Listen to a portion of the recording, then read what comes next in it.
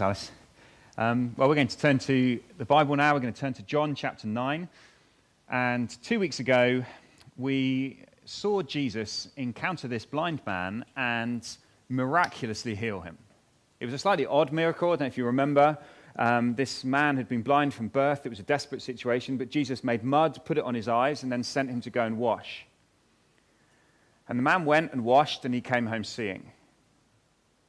But in John's gospel, when he tells us a miracle, it's never just a miracle for the sake of a miracle. It's a sign that's supposed to point us somewhere. So we always need to pay close attention to what happens straight after the miracles in John. So let's listen to what happened next. And then we're going to seek to understand it together as we look at God's word. So let me read from verse 13. They brought to the Pharisees the man who had been blind. Now, the day on which Jesus had made the mud and opened the man's eyes was a Sabbath. Therefore, the Pharisees also asked him how he had received his sight. He put mud on my eyes, the man replied, and I washed, and now I see. Some of the Pharisees said, this man is not from God, for he does not keep the Sabbath. But others asked, how can a sinner perform such signs? So they were divided. Then they turned again to the blind man. What have you to say about him? It was your eyes he opened. The man replied, he's a prophet. They still did not believe that he had been born blind and had received his sight until they sent for the man's parents. Is this your son? They asked. Is this the one you say was born blind? How is it that now he can see? We know he's our son, the parents answered, and we know he was born blind, but how he can see now or who opened his eyes, we don't know. Ask him. He's of age. He will speak for himself. His parents said this because they were afraid of the Jewish leaders who already had decided that anyone who acknowledged that Jesus was the Messiah would be put out of the synagogue. That was why his parents said, he is of age. Ask him. A second time, they summoned the man who'd been blind. Give glory to God by telling the truth, they said. We know this man is a sinner. He replied, whether he's a sinner or not, I don't know. One thing I do know, I was blind, but now I see. Then they asked him, what did he do to you? How did he open your eyes? He answered, I've told you already, and you did not listen. Why do you want to hear it again? Do you want to become his disciples too? Then they hurled insults at him and said, you are this fellow's disciple. We are disciples of Moses. We know that God spoke to Moses, but as for this fellow, we don't even know where he comes from. The man answered, now that is remarkable. You don't know where he comes from, yet he opened my eyes. We know that God does not listen to sinners. He listens to the godly person who does his will. Nobody's ever heard of opening the eyes of a man born blind. If this man were not from God, he could do nothing. To this they replied, you were steeped in sin at birth. How dare you lecture us? And they threw him out. Jesus heard that they'd thrown him out. And when he found him, he said, do you believe in the Son of Man? Who is he, sir? The man asked, tell me so that I may believe in him. Jesus said, you have now seen him. In fact, he is the one speaking with you. Then the man said, Lord, I believe. And he worshipped him. Jesus said, for judgment I've come into this world, so that the blind will see, and those who see will become blind. Some Pharisees who were with him heard him say this and asked, what, are we blind too? Jesus said, if you were blind, you would not be guilty of sin. But now that you claim you can see, your guilt remains. Let's bow our heads. Let's ask that God would help us. Father, please help us now by your Spirit. Please would you wake us up so that we can hear your word. Please would you soften our hearts so we can receive your word. And please would you then enable us to live, to obey what we hear. Lord, please speak, we pray, in Jesus' name. Amen. Do you know, it's difficult to get very far in John's gospel without coming across the concept of belief. It is one of John's major themes. In fact, he's very upfront. He tells us he wrote his gospel so that you would believe that Jesus is the Son of God, the Messiah, and that by believing you may have life in his name. That's what John's gospel is all about. It's about belief. And that's what John chapter 9 is all about. It is a story of belief. And the particular picture and idea that John uses in this chapter of his gospel is the idea of your eyes being opened. To believe in Jesus is to have your eyes opened. To go from being blind to being able to see. And Jesus said that's what he came into the world to do. And it's not just John. This idea is big right the way through the Bible. The idea of darkness and light, blindness and sight. So look, we're coming up to Christmas. And at some point over Christmas, you'll hear those words, the people walking in darkness have seen a great light. On those living in the land of deep darkness, a light has dawned. That was written 700 years before Jesus by a man called Isaiah. And Isaiah was speaking of one who would come to bring light to a world in darkness, to bring sight to those who are blind. Isaiah spoke of this one who would come, that he would open the eyes of the blind. This is what God promised was going to happen. Someone's coming who will bring light and understanding to a world in darkness. And then John tells us that Jesus comes. And John starts his gospel by saying, in him was life, and that life was the light of all mankind.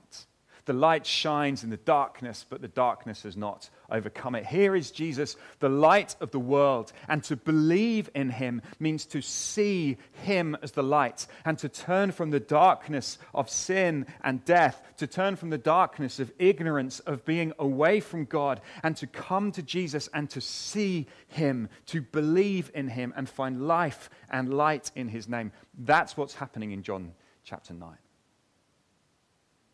And I want you to picture that like a road from blindness to sight. We're going to call it Belief Road. It's not a particularly snappy name, but it's the best I could come up with. Belief Road. And we're going to follow the story of this man as he walks along this road of belief. You see, it's true to say that believing in Jesus is a kind of binary thing. You either believe in him or you don't. There is a moment at which you believe, but it's also true to say that there is a process going on.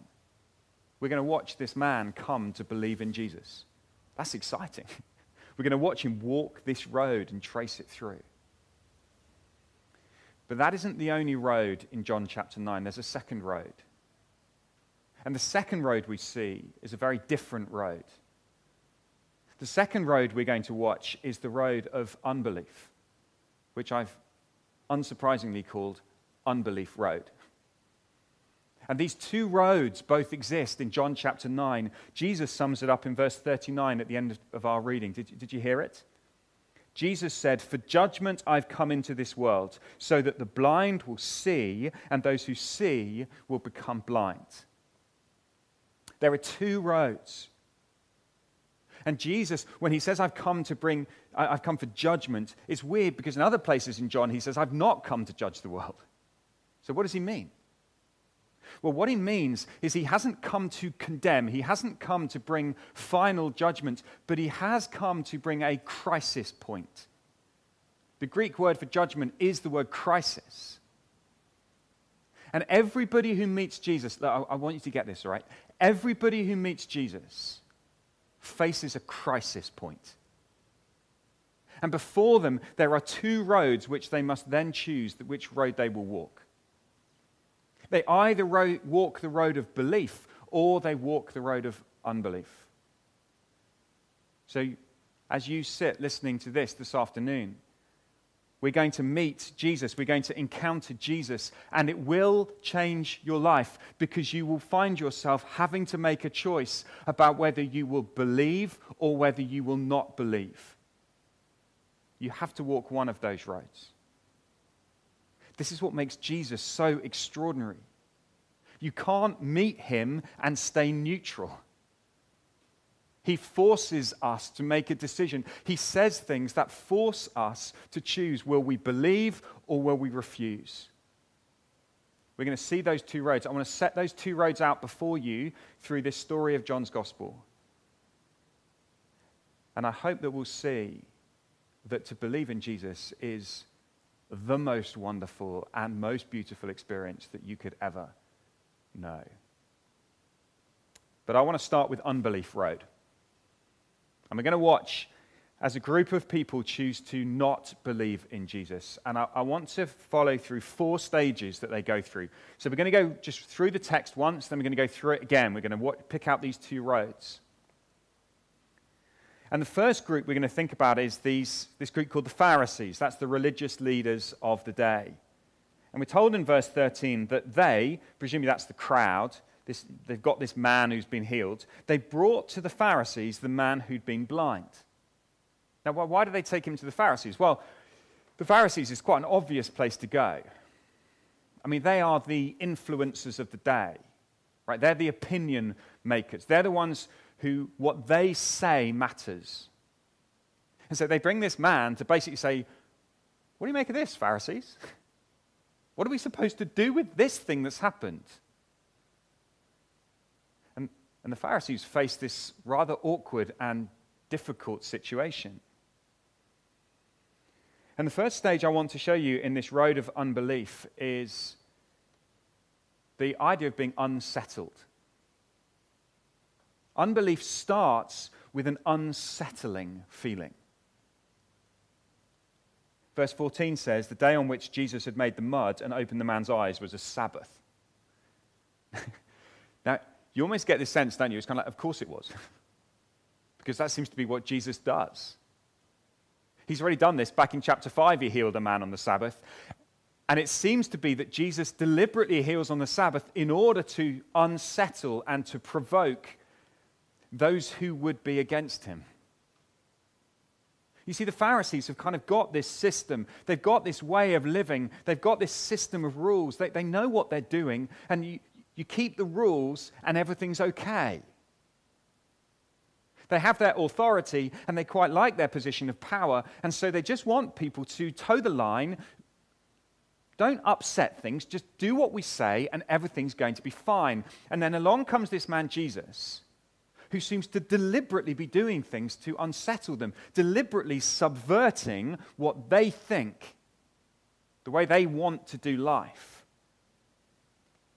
He made mud on the Sabbath. They probably had a law against making stuff on the Sabbath, and now he's broken that. And then he put it on the man's eyes, and he healed this man, and you shouldn't do that on the Sabbath. And so they say to this man, how did you receive your sight? He says, he put mud on my eyes, the man replied, and I washed, and now I see. The man has said this quite a few times already. Look, this is not difficult. This is what happened. But now look at the way the Pharisees are struggling with this. What I want you to notice is the absolute absence of joy. The absence of any sense of, wow, you can see. This is wonderful. I want you to notice any absence of a smile. Actually, all they are is unsettled. It churns them up. They find this Jesus, he doesn't fit into their categories. He doesn't behave the way they want him to behave. In fact, he seems to be subverting everything. And now they're struggling. But they're not sure what to make of it. Verse 16, some of them say, this man is not from God, for he does not keep the Sabbath. This is how their logic works. Everyone who loves God keeps the Sabbath. This man doesn't keep the Sabbath. This man doesn't love God. That's how it works. So they write him off and they say, well, he doesn't fit in our system. But there's another group, and their logic works something different. They say, how can a sinner perform such signs? Their logic goes, only God can open the blind eyes. this man opened blind eyes.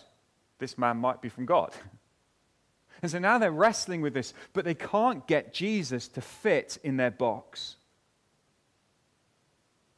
And they keep asking this man, well, who do you think he is? And the man says, well, perhaps he's a prophet. And you know what? When Jesus comes into your life, when Jesus confronts you, it is an unsettling experience. Jesus doesn't just come along and do what you want him to do. Jesus doesn't come along and just say what you want him to say. He doesn't come to affirm you and to tell you how wonderful you are. Actually, Jesus comes to unsettle us. Because by nature, these Pharisees, and just like us, we are living in darkness. We've made a system where we've placed ourselves in charge, where we've made ourselves the center. We've got our little rules. They had their rules. We've got our little rules, right? We've got the things that we think are socially acceptable. We've got the way we want to do life. And then here comes Jesus, and he confronts that. Perhaps you've experienced that. Perhaps you find Jesus to be unsettling. Well, let's follow on this unbelief road, because if you can see that in you, I want you to see where that can lead. You see, what happens next? They go from unsettling to wriggling. I mean, not literally. I thought it was quite a fun word. But what they do in the next bit is they try to find a way to avoid this difficult situation. So verse 18 tells us explicitly, they still did not believe that he'd been blind and received his sight until they sent for the man's parents. In other words, they're basically saying, look, perhaps there's a way out of this. Perhaps this is a mistaken identity. I just don't think this man was ever blind. And if he was never blind, that's fine. We can write Jesus off as a kind of hoax, and we can just go back to our lives. And they're wriggling. They're desperately trying to find a way to avoid the obvious conclusion that this man has done something extraordinary. So they wriggle and wriggle and wriggle. And so they call in his parents.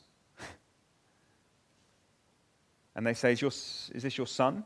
Is this the one you say was born blind? How is it that he can now see? This is like a bang, bang, bang trial. These parents are kind of like completely all over the place. And they say, well, we know he's our son. We know he's born blind. But how he can see or who opened his eyes, we don't know. Ask him. And you can see that already this unbelief road is influencing other people. People are scared of this group who hold this power. They've already decided what they think of Jesus. They're trying to find a way to wriggle out of it. They're trying to find a way to deny what is obviously true. But they can't. Because they've got these parents standing there going, yeah, he really is our son, and he was born blind, and he really can now see. I know that's awkward, but there's no way to wriggle out of it. But we see this all the time with Jesus. People who want to refuse to believe in him, people who've been unsettled by him, will wriggle to try and make him not what he obviously is. People will deny his historicity. People will deny his resurrection. People will deny his miracles. People will deny the Bible is the word of God. People will deny and wriggle and try and find any way out of it.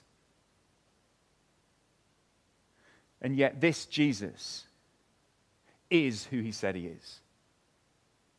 And as we watch these guys wriggle, they get to a point where they have to accept that what has happened has truly happened. So again, I want to say to you, as you look at your own life, perhaps you find Jesus unsettling, and so you find yourself wanting to wriggle out of his authority, wanting to find some loophole, wanting to find some way to escape his authority over your life.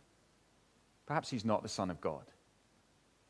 Perhaps he's not that important. Perhaps he doesn't have any right over me. I mean, after all, it's my life. I'll do whatever I want. And we try to wriggle out of the authority of Jesus. Have you ever found yourself trying to do that? That's unbelief road. But when they find they can't wriggle out, it really takes quite a nasty turn. They call the blind man back in, and now it gets quite aggressive. A second time they summon the man. Right now they summon. Come here. They summoned the man who had been blind. Give glory to God by telling the truth, they said. We know this man is a sinner. Okay, now they're really ramping up the stakes.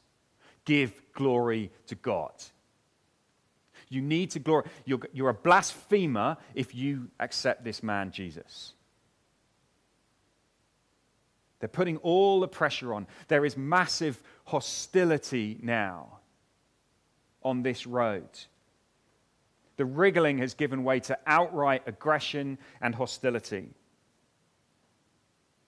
The man says, whether he's a sinner or not, I do not know. One thing I do know, I was blind, but now I see. So they say to him, what did he do to you? How did he open your eyes? Now look, they've now accepted the fact that Jesus opened his eyes. They're not trying to wriggle out of it anymore. They know it's true. They just are going to refuse to believe it. They're going to refuse to accept what that obviously points to. And the man says, I've already told you, do you want to become his disciples too? And look at verse 28. Now they begin to hurl their insults at him. You're this fellow's disciple. We're disciples of Moses. And there begins to become this superiority, this anger, this hostility towards this man. And it climaxes as it goes on in verse 34 as they throw him out. You were steeped in sin at birth. How dare you lecture us? Listen to the hatred that comes on this unbelief road. Of course, this is the exact opposite of what Jesus said about the man. Jesus said neither this man nor his parents sinned. This is not because of sin, but the religious leaders now say, you were steeped in sin at birth. How dare you lecture us? And they throw him out. There's no compassion. There's no kindness. Just outright hostility. An unbelief road leads to that hostility. And you still see that in the world today. People who just get so angry about Jesus. We've all seen this. I was speaking at a Christian Union on Friday night on Zoom. And they, the week before, had something written in the student newspaper in the town talking about how bad the Christian Union were, how horrible they were, how they were just destroying people, and how terrible stuff just pouring out. And you go, why do people do that? Well, because there is a point at which unbelief turns into open hostility. And some of us experience that. Some of us experience that even from members of our own family, perhaps, or close friends, who get to a point of just being openly hostile. That's unbelief working its way out. That's what happens as you walk along unbelief road. But now let's just see where unbelief road ends up. At the very end, Jesus then speaks to the Pharisees. He says this, verse 39, I've come so that the blind will see and so that those who see will become blind. Some Pharisees, here they are again, who were with him, heard him say this and said, what, are we blind too? Why did they say that? Well, look what Jesus had said. He said, I've come so that the blind will see and those who see will become blind. They go, okay, there's two options. The blind will see or the see will become blind. Which ones do I... Blind seeing, that sounds better than seeing becoming blind. We must be blind too. Jesus, are you calling us blind? He says, no. No. I'm not calling you blind. That's the whole problem. You think you can see. You claim you can see. You know this stuff. And yet you are unbelieving. You are refusing to believe. And Jesus says, now that you claim you can see, your guilt remains. You see, unbelief road ends up in a place of guilt, remaining guilt. It ends in a tragic place, a place of punishment, living under God's condemnation because you have refused to believe in the one he sent. Unbelief road is a devastating and a horrific road to walk. So I'd ask you this afternoon, do you see any of that in your heart? unsettled, wriggling, hostile, leading to a remaining guilt? If you do, then I call you to change roads. We're going to look at Belief Road now, and believe me, this is much, much more beautiful. So come back now. We're now going to walk through the story again. Let's see this man come to believe. Let's see what belief in Jesus really would look like for you, for us, for all of us, as we think about what it means to respond rightly to Jesus. And it starts in this story in a place of wonder. You see, this man is clueless, right, at the start. I mean, bless his little heart. I mean, he's had a big day. It's been a lot has happened. But he is clueless about what's going on. So back at the end of last time in verse 12, they say, where is this man? They asked him. I don't know, he said. I don't know.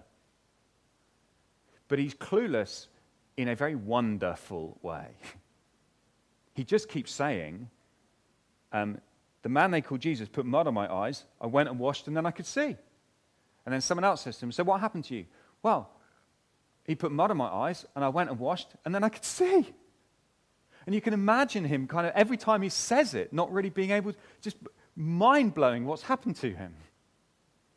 He's so excited about this man. He doesn't understand anything about this man, Jesus. He doesn't know who he is. He doesn't know what he is. He just knows that he's done something amazing. And most people's journey of belief starts in that place. It doesn't start with a theology degree where you know all the answers to all the questions about who Jesus is. You just go, I don't know much, but this Jesus is amazing. They told me that he would forgive all my sin. They told me that when he died on the cross, it was for me. They told me that I could have all my guilt and shame taken away by this Jesus. They told me that I could live in light, not in darkness. Jesus has done all of that for me. It starts in a place of wonder.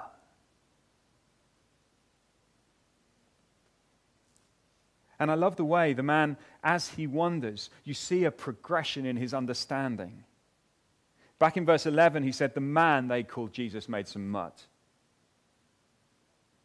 But by verse 17, when they say, what have you got to say about him? He says, he's a prophet. Do you see his eyes just beginning to open more? Yes, his physical eyes have been opened, but now we're watching his spiritual eyes being opened as he comes to believe this man, he's a prophet.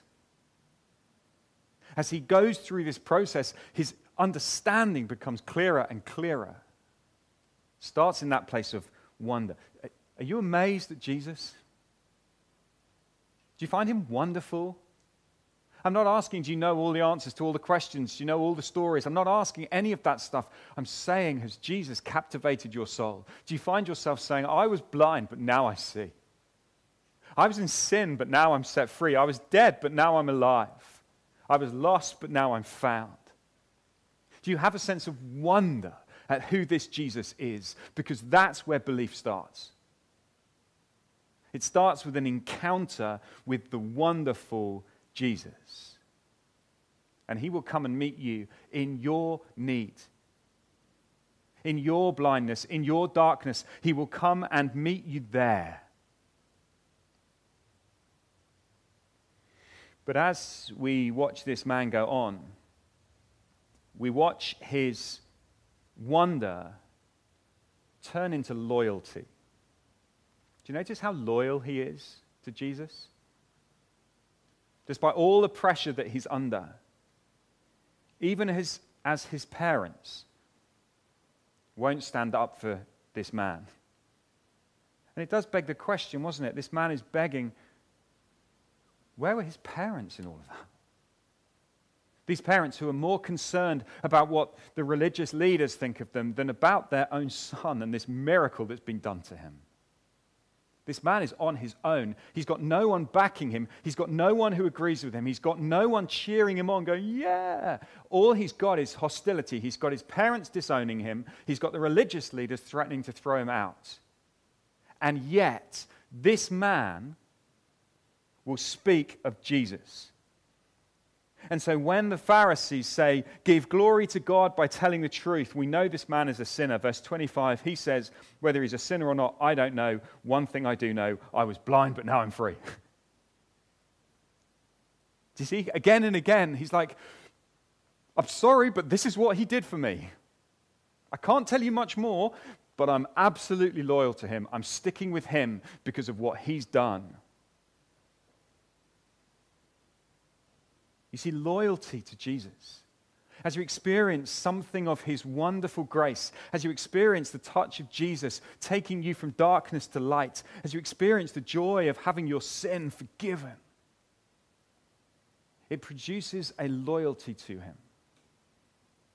that says, even if all around me would turn away, Jesus, I want to stick with you. I want to be loyal to you. This is the road of belief as wonder turns into loyalty. But do you see how his loyalty then grows? As his loyalty then becomes boldness. Boldness and courage. This is the road we're walking. Wonder, loyalty, boldness. So when they say to him, verse 26, what did he do to you? How did he open your eyes? Do you see he gets a little bit pushy? He's beginning to grow in his confidence about this man. Verse 27, I've told you already and you did not listen. Why do you want to hear it again? Do you want to become his disciples too? See, he now seems to be identifying himself as a disciple. Oh, do you want to follow him as well? They get angry. They hurl insults at him. They accuse him of denying Moses. And in verse 30, you get this incredible statement. This bold statement from a man who really knows nothing and who was blind not very long ago. And he becomes the teacher of the teachers. The man said, that's remarkable. You don't know where he comes from, yet he opened my eyes. And do you hear how he now starts to preach? We know, don't we, brothers, sisters? We know that God does not listen to sinners. Can I get an amen on that? Do we all agree on that? Yes, we all agree on that. He listens to the godly person who does his will. Nobody's ever heard of the eyes of a man opening the eyes of a man born blind. If this man were not from God, he could do nothing. He's preaching. He's really preaching a very clear sermon. And it is fascinating. Do you know there is no example of an eyes being opened, the eyes of a blind man being opened in the Old Testament? It's unheard of. There are plenty of miracles in the Old Testament, but not this one. Because this is such a spectacularly powerful picture of what Jesus came to do, that this is where we see it. He is the eye-opening, light-bringing, promised Messiah. And this man is now preaching at the Pharisees. We know this. If this man were not from God, he could do nothing. His boldness, his belief has grown into boldness as he walks this belief road. They throw him out. And then comes the final scene, this beautiful scene that Alice was pointing us to at the start.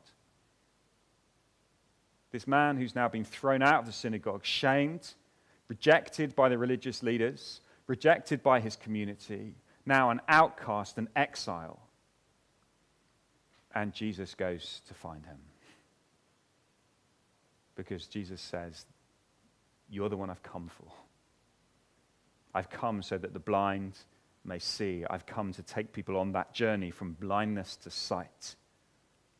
And so Jesus goes to find him, and he says to him, here's the key question. This is such a John question. Do you believe in the Son of Man? That title, Son of Man, is picking up this idea of the Old Testament promises, that God had promised this one who would come, the one who would bring light to the darkness, the one who'd open the eyes of the blind, the servant of the Lord that Isaiah spoke of, the Son of Man that Daniel saw in his vision in Daniel 7. Then I looked and I saw what looked like a Son of Man being led into the presence of God, and he was given glory and dominion and sovereign power, and all peoples of all nations worshipped him. And Jesus says, do you believe in the Son of Man? And the man's answer, verse 36, who is he, sir? Who's that? Tell me so that I may believe in him. This man's ready to believe. He's longing to believe. But you see, the thing is, he's never seen Jesus, right? Because when Jesus opened his eyes, he wasn't there. Jesus met him, put mud on his eyes, sent him to the pool, and never saw him. So this man doesn't know what Jesus looks like. So he doesn't realize that he's talking to Jesus. He doesn't know that this is the man who healed him. It's a random stranger who's come up to him and says, "Do you believe in the Son of Man?" And this man's like, "I'm desperate to. I don't know who he is. Please, would someone show me who this man is? I want to believe in him." And Jesus says, "You have now seen him. In fact, he is the one speaking with you." What a moment as this man realizes that this is Jesus. This is the one. This is the one who has opened his eyes and changed his life. And the man's response is so moving, isn't it? "Lord, I believe. I believe." And he worships Jesus. He falls down before him and worships. This is where belief leads. Unbelief leads to this terrible place of guilt. It leads to living under God's condemnation. But as we come to believe in Jesus, instead we walk belief road, and it leads to a place of worship where we fall down and we see Jesus and we say, "It's you. It's all about you. Everything is about you. Lord, I believe." That is what John is writing his gospel. He wants us to get to that point. He wants us to say, don't walk down unbelief road. Instead, walk this road of belief. From wonder to loyalty to boldness to worship. To see Jesus for who he truly is. And you know what? Jesus is still the one who is going out finding people and saving them. Jesus is still the one who's going out finding people in darkness, finding people in blindness, finding people who do not know, and bringing them to himself. And that little phrase that they'd thrown this man out and Jesus going to find him, went out to find him, is very reminiscent of that moment when Jesus will go out of Jerusalem to be led to a cross to die, because it's as Jesus goes out of the city to die that he finds us. You see, Jesus, the light of the world, finds us by dying for us. As he pays the guilt that we deserve. He pays the punishment for what we have done. And that is why Jesus is the one who is able to say, "Will you believe in me?" And you may say, "But I could never do that. I'm too bad. I've done too many things wrong." No, Jesus came to find people like you. People like me. He came to find the people who are in darkness. The people walking in darkness have seen a great light. If you think you can see, if you think your life is sorted, if you think everything's under control, and if you think you're living in the light, you will never see Jesus. You'll be unsettled by him. Then you'll try to wriggle away from him. Then you will become hostile to him, and you will experience a guilt that remains forever. But if you know your darkness, if you know that you're blind, well, then Jesus is the one who will lead you by the hand on that road of belief to a place of worship.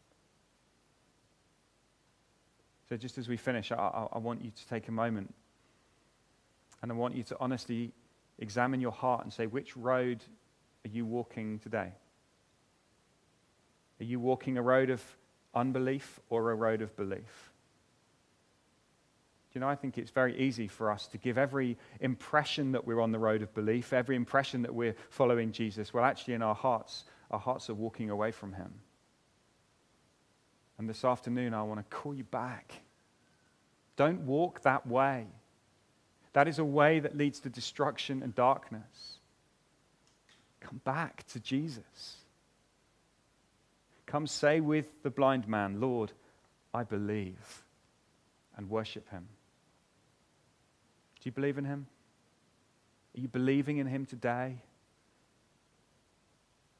You see, as we believe in him, we will know increasing loyalty and boldness and wonder and worship.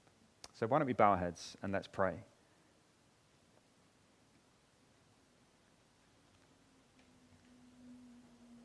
Heavenly Father, we thank you so much that Jesus is the promised light of the world. We thank you that Jesus is the one who came to those walking in darkness, and he is the great light. Thank you that Jesus is the one who takes us from blindness to sight. And Lord, we pray that we would walk this road of belief, that we would know wonder, loyalty, boldness, worship, as we trust him and as we follow him. But Lord, we confess that often our hearts want to turn away. Often our hearts find Jesus unsettling. Lord, please help us not to walk that road, not to walk a road of unbelief. And Lord, perhaps even for the first time this afternoon, would we turn to Jesus and say, Lord, I believe. Thank you, Lord Jesus. We want to worship you. We want to fall before you in honor and wonder.